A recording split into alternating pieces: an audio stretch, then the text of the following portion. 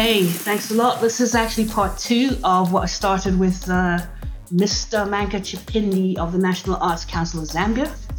So, Mr. Chipindi, you have a group of creatives and beyond around you. And would it be possible for you to actually just start at the beginning for us and kind of help us understand what National Arts Council is and the kind of organizations that are underneath you and your work? You like to call yourself an arts administrator, so let's start there.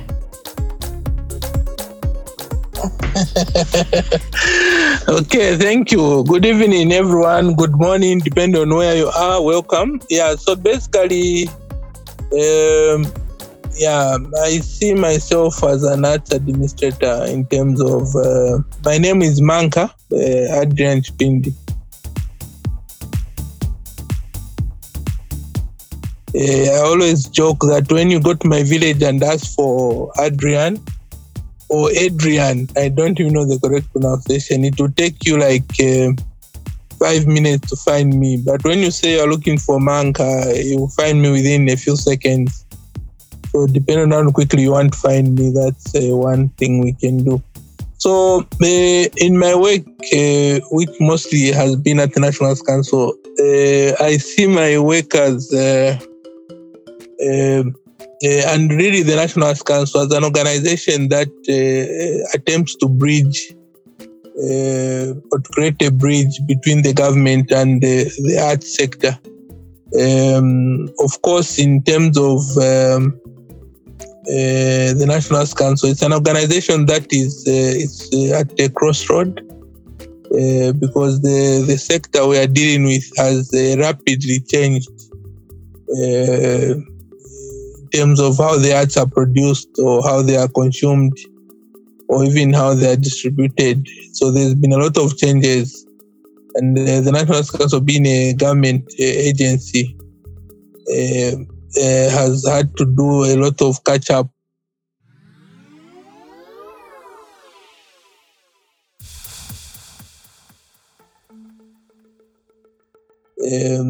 Every time I interact with artists, especially young artists, there are artists even here on this panel that I can relate to because probably I'm even aware of the work they do, or at least I've consumed their products here and there. But there are a lot of young people now who are doing all kinds of things, and artistry is a title that people can claim and own, and you cannot define it. You cannot sort of scope it and say, no, you are not an artist, or you are an artist, or things like that. So we are an arts organization, a government agency established in 1994 with a broad purpose of promoting and developing the arts and the narrower purpose of regulating the arts. Of the three arms of our mandate, the one which is very challenging is the regulating one, because in terms of regulation, it's not very clear what exactly, what aspects of the arts are we regulating. But from our interaction with the legal instruments before us and the law, we've come to understand that we are sort of trying to regulate the context in which the arts business operate, not the art form itself, because we may not be the right people to regulate the art form. But you find that in terms of expectations, every time an artist does a song or an artwork which people feel should have been sort of controlled or censured, people normally reach out to our office and they ask you, okay, this guy has done this song. I've not seen people here who've done, maybe Mr. Chocolate, but every time, for example, Pilato sings a song, I almost immediately get a call, oh no, what are you doing about this? How are you censoring? But our work is not to control the artists themselves. In fact, the legal provisions that we have do not have sufficient ways in which we can deal with the artists themselves. We deal mostly with the organizations to which artists belong, so we may not deal with the artists directly. So that also has an implication in terms of our impact, because we relate through the associations, the 8 associations. They've been 8 for some time. Others are left out. For example, animators, they have no place, fashion, makeup, different art forms that have come may not have a space within the council.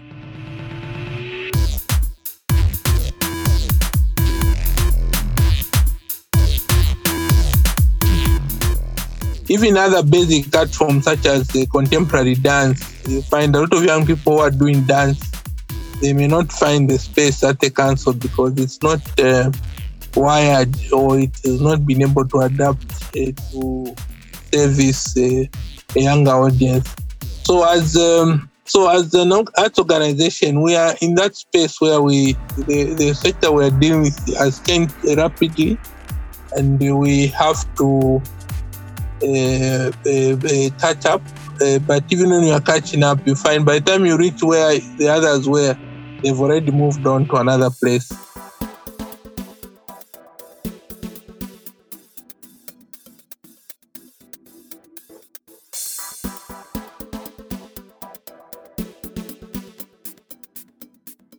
I'll give another example.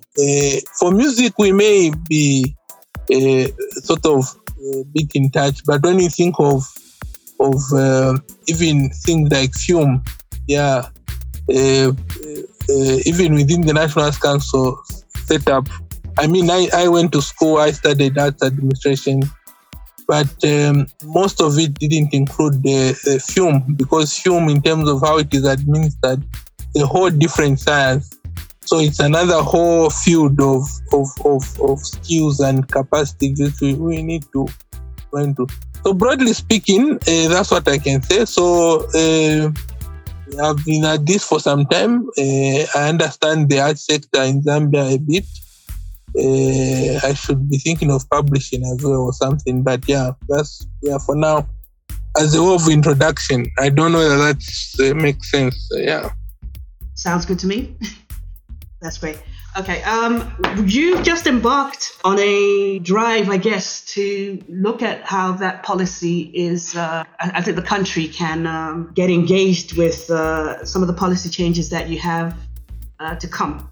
I'm trying to find the right words to place it, but is it something that's well understood in the format that you've chosen to put it out? Are you finding that that people are interacting with it well enough? So you're right. We've embarked on the process of developing 2 policies. One is the national arts policy. So we've not had an arts policy for some time for various reasons, which I may not go into.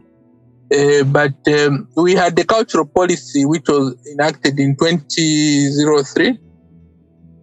And it mentioned the arts very minimally, like in a paragraph.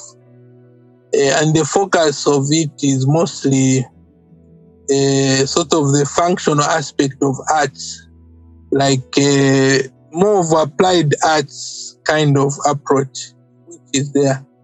So we've embarked on the process of developing the arts policy. And in developing the arts policy, we've sort of framed some focus areas which we want to focus on.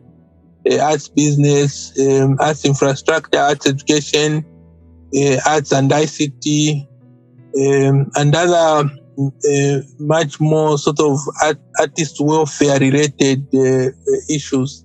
So the process we are sort of lined it up. Now you ask the question of whether it's well structured. One of the things in Zambian arts, which my colleagues here may have observed, but I have definitely observed, is that the artists are at different levels. So you have one set of artists that are sort of ready for arts business, and they understand what business is. They are having challenges, but they are in a space where they understand what should be happening. Then there's another set of artists that are not aware of the business side of arts. And when you are dealing with a policy like that, even an institution like the National Arts Council, as singular as it is, you already have service challenges because you are servicing people who are at different levels. So even when you talk of the virtual resources and other opportunities that we need to move into, we need to think of what level are we creating this for. So there are. I was as part of the policy consultation process.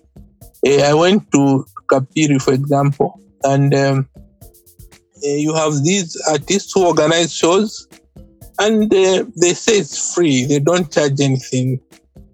Then but so why are you doing a free show, or why is the show 10 kwacha or something like that?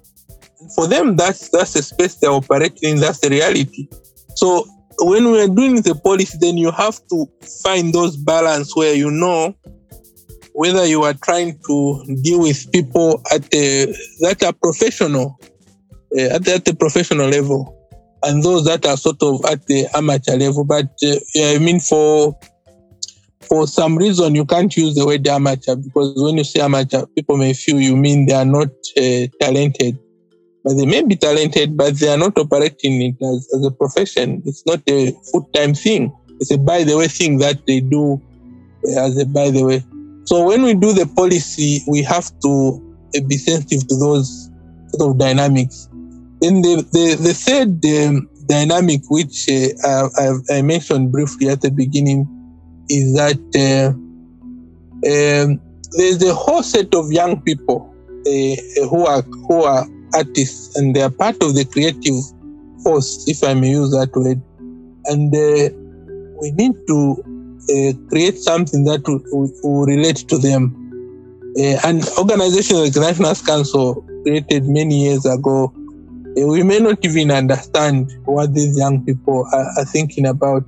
So maybe that raises the question whether we need to have different aspects dealing with different things, or we should have one group that is addressing professionals, another one is grouping sort of addressing amateurs, and the other one is just dealing with young people whose interests are quite different from the senior artists. So we are in a space that is quite fluid, and we have to be sensitive to the people we are dealing with. So in terms of the policy, then we've been doing our consultations. Again, the challenge always with our programming is that no matter how we cast the net wide, we end up just in certain networks. So, for example, maybe a few people here may have even heard or seen the tool we've developed, and there are those also outside the network. So, really, to get into those networks and understand what networks are happening, that's also something that's very interesting. We used to have a lot of problems, not problems, really challenges. So when we got the Copper Belt, we call for a meeting for artists. We wouldn't get these Copper young people, We always got like those who were in a band in the old days and things like that. And we kept going, and it was quite frustrating until we linked up with one gentleman who finally took us into that network. And once we entered that network, then it was much easier to pick. So even in terms of the policy consultative process which we are undertaking, we are still finding those gaps, which I hope we can address as we go. But yeah, so we are in the process of developing the national arts policy, focus on arts business, arts welfare, and sort of the legal issues that are affecting artists. There's a discussion, for example, whether there should be a minimum wage for artists, whether there should be some kind of social security program for artists. How do we structure that? So very interesting conversations. Yeah.